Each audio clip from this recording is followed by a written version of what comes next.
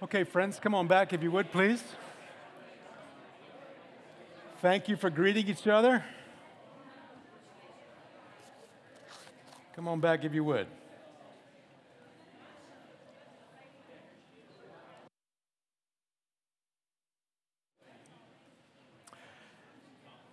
And if you have a Bible or a Bible app on your phone, you can find the letter of 1 Corinthians chapter 3. There should be some Bibles in the back as well if you'd like a Bible or need a Bible. 1 Corinthians chapter 3. As you can see, we are continuing our little series we're calling Refocus. After a couple of tumultuous years in our society and culture, and really for each one of us, we're taking an opportunity to sort of refocus who we are and what we're all about. And we're doing so through selected passages in this letter of 1 Corinthians. We're not preaching every single passage, but selected texts that we think are particularly helpful for us right now to refocus, as it were, who we are and what we're about. So we're skipping forward to chapter 3. We want to refocus leaders and the local church. Sharon's going to pray for us and read our passage.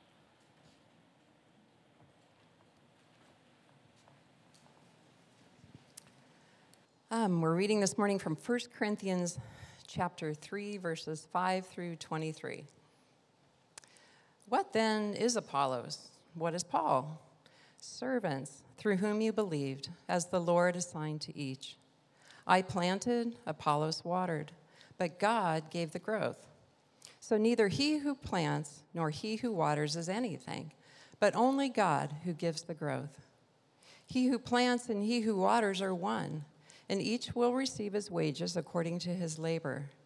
For we are God's fellow workers. You are God's field, God's building. According to the grace of God given to me, like a skilled master builder, I laid a foundation, and someone else is building upon it. Let each one take care how he builds upon it. For no one can lay a foundation other than that which is laid, which is Christ Jesus. Now, if anyone builds on the foundation with gold, silver, precious stones, wood, hay, straw, each one's work will become manifest, for the day will disclose it, because it will be revealed by fire, and the fire will test what sort of work each one has done. If the work that anyone has built on the foundation survives, he will receive a reward. If anyone's work is burned up, he will suffer loss, though he himself will be saved, but only as through fire. Do you not know that you are God's temple and that God's Spirit dwells in you? If anyone destroys God's temple, God will destroy him. For God's temple is holy, and you are that temple. Let no one deceive himself. If anyone among you thinks he's wise in this age, let him become a fool, that he may become wise. For the wisdom of this world is folly with God. For it is written, He catches the wise in their craftiness. And again, the Lord knows the thoughts of the wise, that they are futile. So let no one boast in men, for all things are yours, whether Paul or Apollos or Cephas or the world or life or death or the present or the future. All are yours, and you are Christ's. And Christ is God's. Let's pray together. Father, thank you for this word of yours. Thank you for reminding us that true wisdom only comes from you. And Father, we want that. We just pray that you would pour your wisdom into us through the preached word today. And we pray this in Jesus' name. Amen. Amen. Thank you, Sharon. Recently, at a large denominational meeting, a well-known pastor stood up. There had been some controversy surrounding some of this pastor's recent actions and some of the happenings in this particular church. And so for about 6 minutes, this pastor highlighted some amazing statistics from this particular church that he pastors. He said, quote, "My wife and I could not have built our church in any other denomination." He said, this particular church had planted 90 new churches in their county and thousands of churches around the world. He said, under his leadership, they had baptized over 56,000 new believers and sent out almost 27,000 members overseas. He said he had personally trained 1.1 million pastors, which he said, quote, "is more than all the seminaries put together." Now, in no way am I trying to put down this particular pastor. God has genuinely used he and his wife, and thank God for that. My point is simply that he raises some important questions for you and me. Questions like, who ultimately builds the church? Who ultimately builds the church? Is building the local church ultimately a human activity or a divine one? And second, we might ask, how should we then count success in the church? Those are impressive numbers, incredible numbers. Is that how we should define success? Or does God do so differently? And third, maybe the bigger question, maybe the big picture question. Does the local church really matter that much anyway? Does God actually care so much about the local church? And if so, why? Those are questions we should answer about our own church, about this church. And each of those questions is answered in this passage from a God-centered perspective. From a God-centered perspective. That's what I want to gain with you this morning. That's what I believe God is wanting us to glean from this passage. A God-centered lens, a God-centered perspective, some God-centered glasses to rightly view even our own church. So, three main questions I highlighted that I believe are answered through the three metaphors provided here, and I want to look at each in turn. So first thing to glean here is that God is the ultimate builder of the church. That God himself is the ultimate builder of the church. Recall the church here in Corinth is dividing over their allegiance to different leaders. And so the apostle says in verse 4, are you not being merely human? Are you not being merely human? Are you not acting in a merely human way, dividing like this, having allegiances to particular leaders and creating factions? Are you not acting in a merely human way, he says in verse 4? Are you not using merely human values and a merely human mindset? And then he begins to correct that mindset in verse 5. What then, verse 5, what then is Apollos? What is Paul? Servants through whom you believed, as the Lord assigned to each. I planted, Apollos watered, but God gave the growth. So he says, here's the right way to think about us. Servants. Let me help you, he says, with a metaphor from agriculture.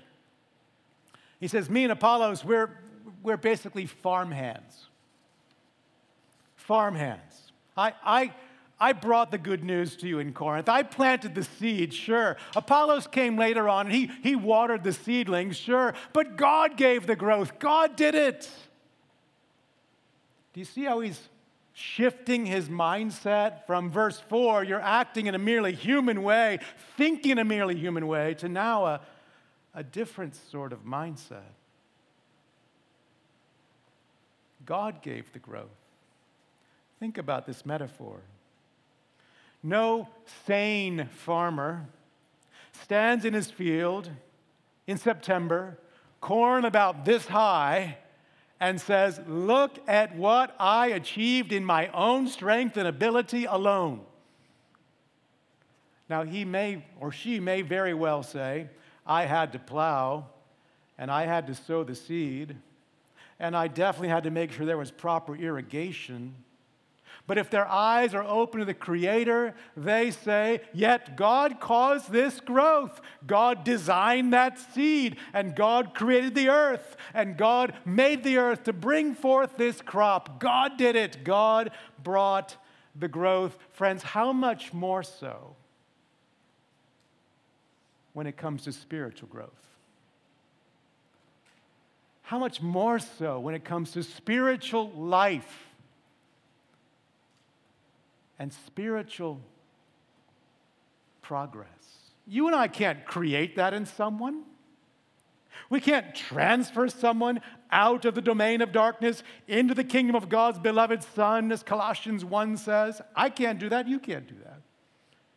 We can't cause a single person to genuinely grow in Christ's likeness from within. God does that.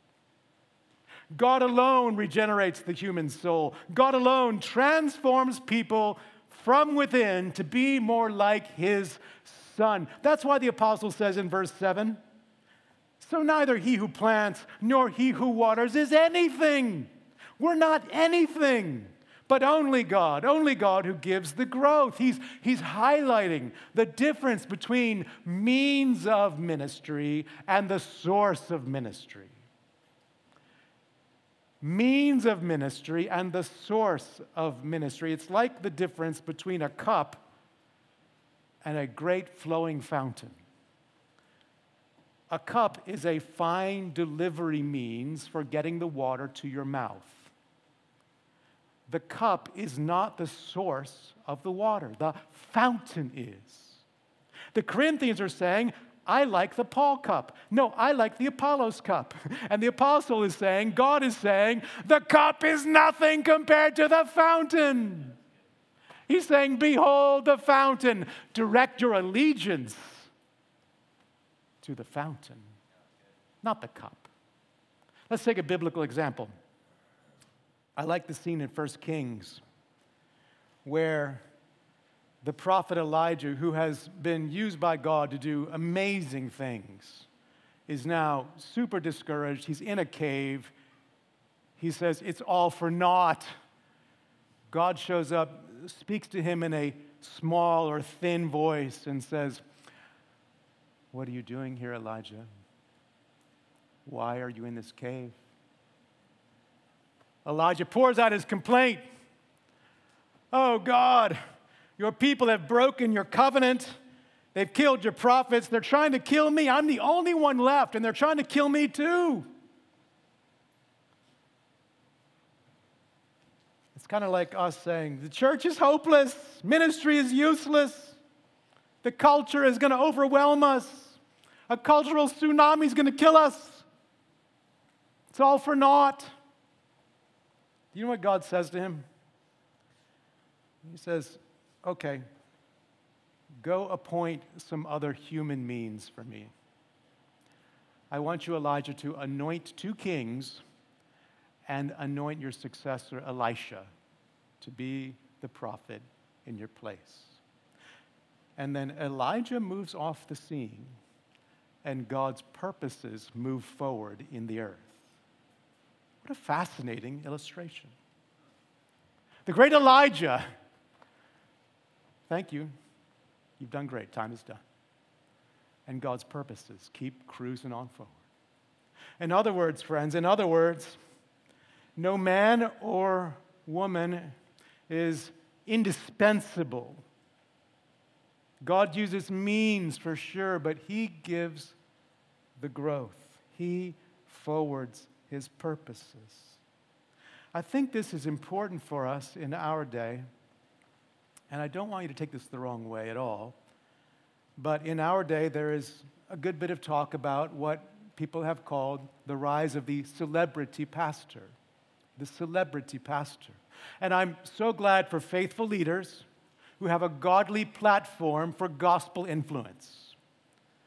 But many more celebrity pastors and leaders have failed in significant ways, and the result has been real disillusionment for many and a kind of cynicism sometimes toward the church. And we need to hear verse 21, where the apostle concludes his argument. Let no one boast in men. Let no one boast in men. For all things are yours, whether Paul or Apollos or Cephas or the world or life or death or the present or the future, all are yours, and you are Christ's. And you are Christ's, and Christ is God's. As a mentor of mine said this week, what we really need today is faithful leaders, not famous leaders. It kind of resonated with me. What we need today are faithful leaders, not famous ones. Faithful men and women who say, verse 7, neither he who plants nor he who waters is anything, but only God who gives the growth. Faithful men and women who say, verse 9, we are God's fellow workers. We are just God's fellow workers. We are the farmhands in the field, but you are God's field, God's building. You, local church in La Mesa, he's speaking to a local church here. You are God's field. You are where God is at work, bringing the growth, because God is the ultimate builder of the church. And before we move on, I just wanted to make a little application for parents. And if you're not a parent, please help the parents around you to get this. Help us. It is easy for us at times to ascribe too much power to our parenting, as if we could cause spiritual transformation in our children. And then what happens is we take too much credit or we take too much blame. We have an important role to play, right? We plant, we water. We have an important role to play. I am not saying otherwise. But I believe, parents, God would have you rest in this reality, a certain peace in your heart, knowing that He plays the decisive role in your child's spirituality. God can let you rest in that. And so we pray. We pray in light of this, right? We pray with faith. We pray with confidence. We pray earnestly, certainly for our children and our friends and our church. Why? Because God is the ultimate builder of the church. That's the first question we answered. First metaphor. What about that second question about success? Well, secondly, God evaluates the quality of how we build. He's the ultimate builder. And then we find, secondly, God evaluates the quality of how we build, as means right here. See, the metaphor now shifts from agriculture to construction. Verse 10. Verse 10. According to the grace of God given to me, like a skilled master builder or a wise architect, I laid a foundation, and someone else is building upon it. There in Corinth. Let each one take care. Let each one take care how he builds upon it, for no one can lay a foundation other than that which is laid, which is Jesus Christ. So he's saying, wise architect, I laid a foundation. That foundation was Jesus. Shorthand for the good news. Shorthand for Christ crucified, risen, reigning, and returning. That's our foundation right here. But foundations are funny things. If you have a good, solid foundation in a building or a home, you completely forget about it. You have a good foundation, you have the privilege of then ignoring that foundation and enjoying the rest of the house. We must not do that here. Not with this foundation. This foundation determines everything else we do. Verse 12. Now, if anyone builds on the foundation, Jesus, with gold, silver, precious stones, wood, hay, straw. Each one's work will become manifest, made known, for the day will disclose it. Because it will be revealed by fire, and the fire will test what sort of work each one has done. If the work that anyone has built on the foundation survives, he will receive a reward. If anyone's work is burned up, he will suffer loss, though he himself will be saved, but only as through fire. Now, these words have been often misunderstood and misapplied. This is not about a place called purgatory, which the Bible doesn't teach. This is not about carnal Christians, quote unquote, barely getting into heaven, snuffing out the flames. This is about local churches and church leaders in particular, and God evaluating, did we build in ways reflective of and compatible with the foundation, Jesus? That's what's in view here. God evaluating church leaders, yes, and local churches. God evaluating, did we build in a way that was reflective of and compatible with the foundation of Jesus Christ? Now, kids, you know what I'm talking about when it comes to building building on a compatible foundation. You know what this is. Because hopefully you enjoy Legos like I did. So if we're going to build a Lego house, we'd have a Lego platform, right? A Lego foundation.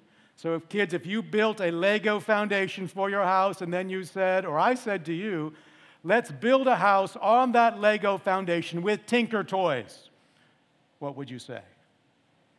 Great idea.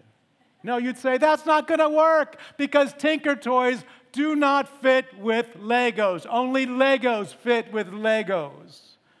That's what God is driving at. We must build in a way that fits with the foundation of Jesus Christ. He's going to go on to talk about later, and we saw last week, that we have a weak message, a foolish message in the eyes of this world. From a human perspective, weak and foolish message, but it is Christ, the power of God and the wisdom of God. So this is a call to build in a way that reflects the power and wisdom of God in Christ. That's the gold and silver and precious stones, as opposed to the wood, hay, straw. The point of all those materials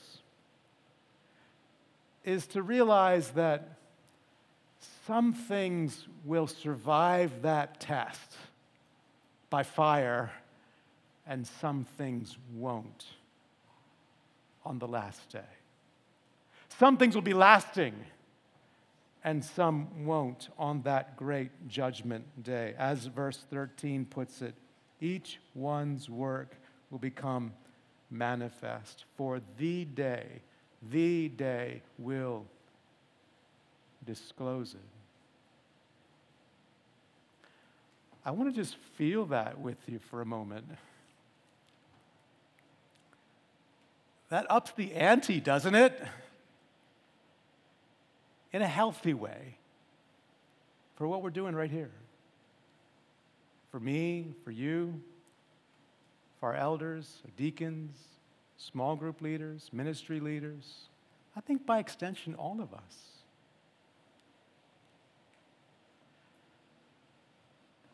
This is local churches being examined by God on the last day.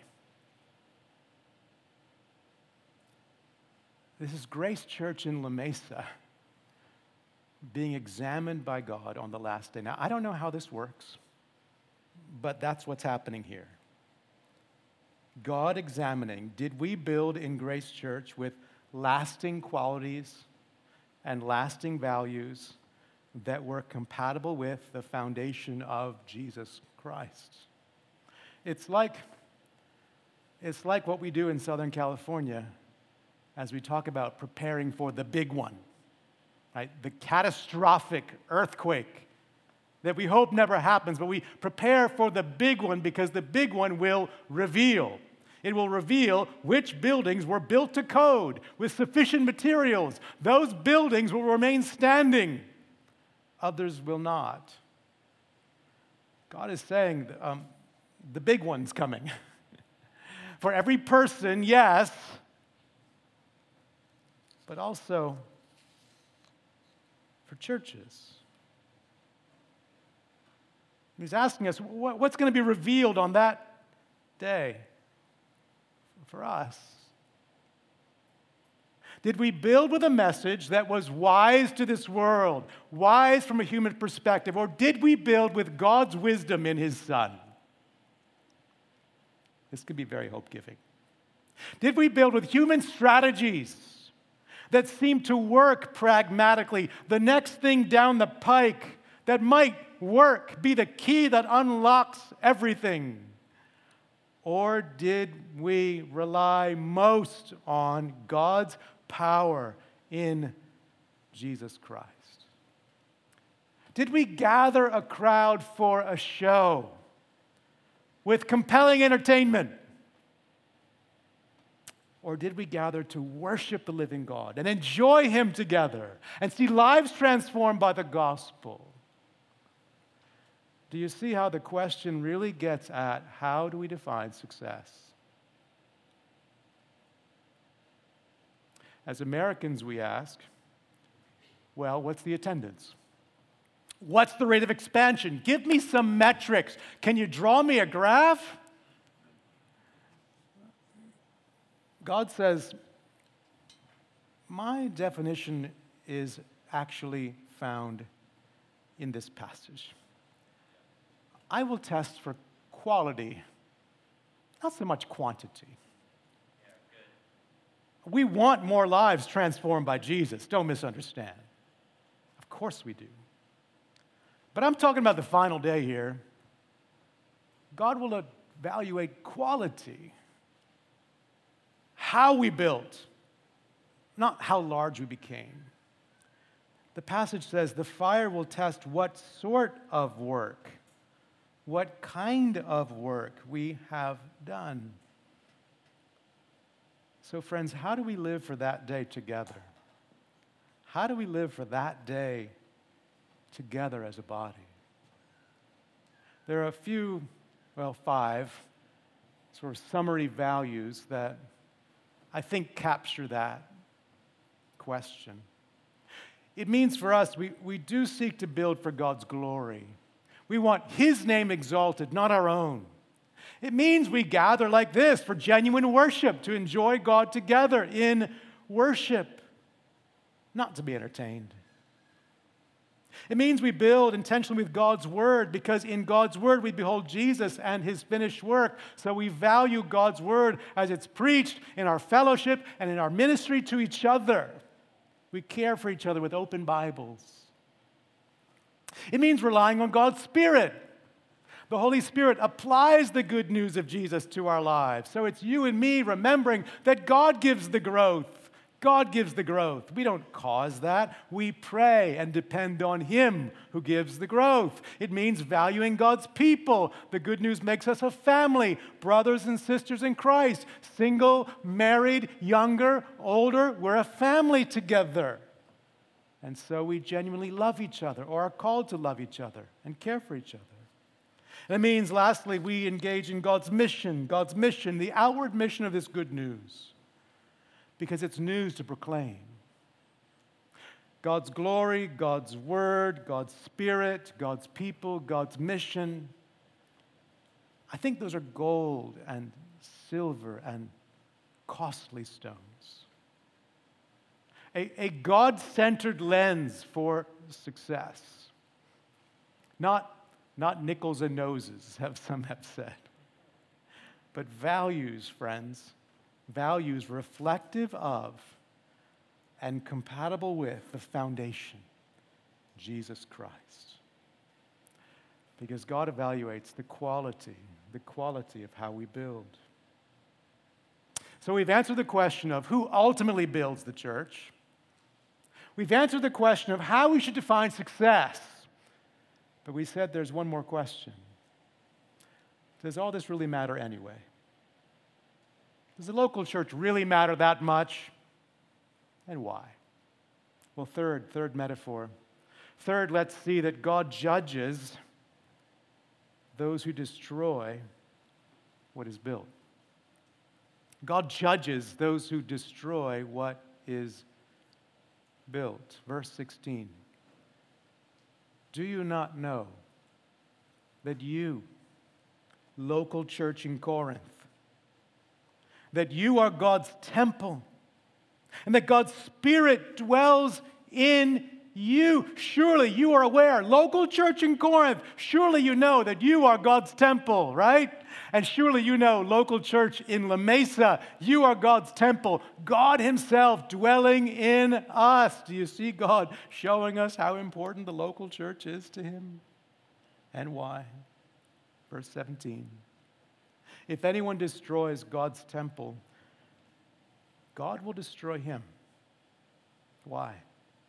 Well, for God's temple is holy, and you are that temple. Now, this is a very sober warning, and to be honest, I didn't find anyone who could fully explain this warning to me.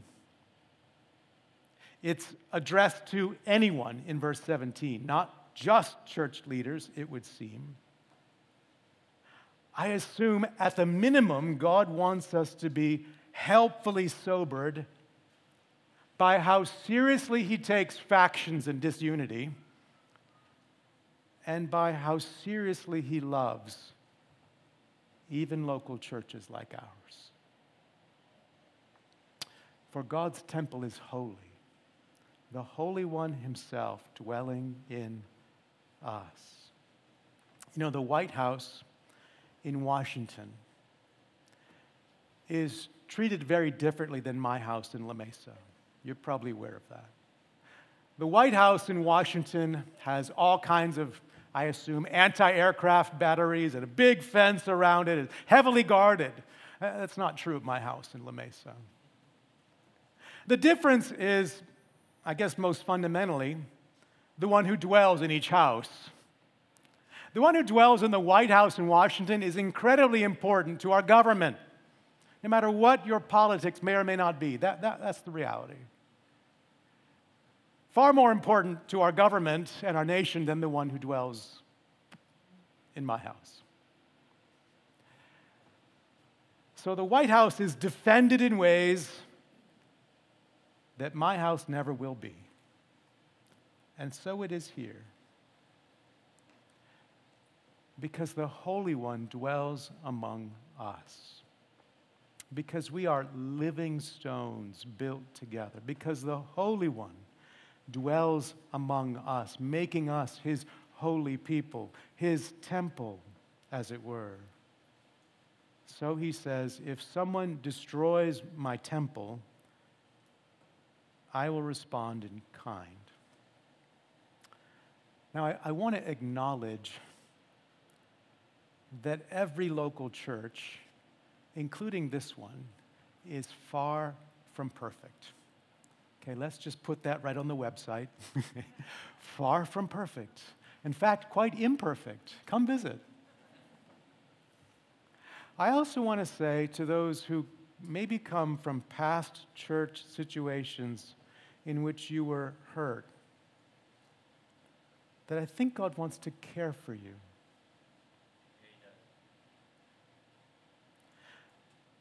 God is showing us that He cares deeply about the welfare of local churches, and that means He cares deeply about what happened to you in that church. He cares very much about that. Listen, your pain, your grief, your sorrow, it's not lost on Him. And if someone destroyed that church and treated you like collateral damage, there is a frightening warning in this passage for whomever would do such a thing. But for you, listen, for you, Revelation chapter 7 says, the Lamb in the midst of the throne will be your shepherd. your ultimate pastor. He will guide you to springs of living water and will wipe away every tear from your eyes. God cares for you. He cares for his people. He cares for the church and local churches. And he cares for what we're doing right here, friends. He's saying, Grace Church, you are important to me because you are a local expression of the worldwide body of Christ. Therefore, you are a local expression of my dwelling place. So, yes, see the importance of unity, but yes, see his affection for you, friends. See his affection for us, even in this imperfect church right here. I think we've answered some important questions from a Godward perspective, from a Godward vantage point. I hope you're feeling some God-centered lenses on the church, and even this church. It's God who ultimately builds the church. God gives the growth. It's God who evaluates, and therefore he defines success. And God cares very much about his people as his temple, the Holy One dwelling among us. So, friends, use this lens. Put on this pair of glasses and see rightly what all this is about and what you're giving yourself to right here for his glory. And let us refocus like that. Let's pray together. And then we will take the Lord's Supper and celebrate Jesus.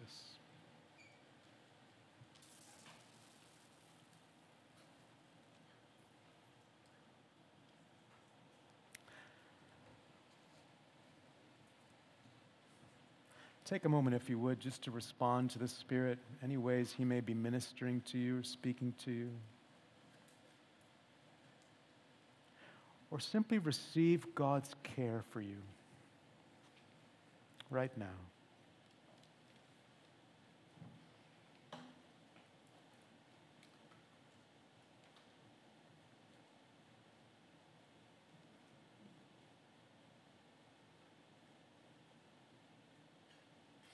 Father, Son, and Holy Spirit, what a privilege you've given us to be your field, where you give the growth. And yes, you use us as means. We're grateful. And to be a building together, in fact, a specific kind of building, your temple, your dwelling place. Thank you. Thank you for your commitment to the church and even local expressions like this one.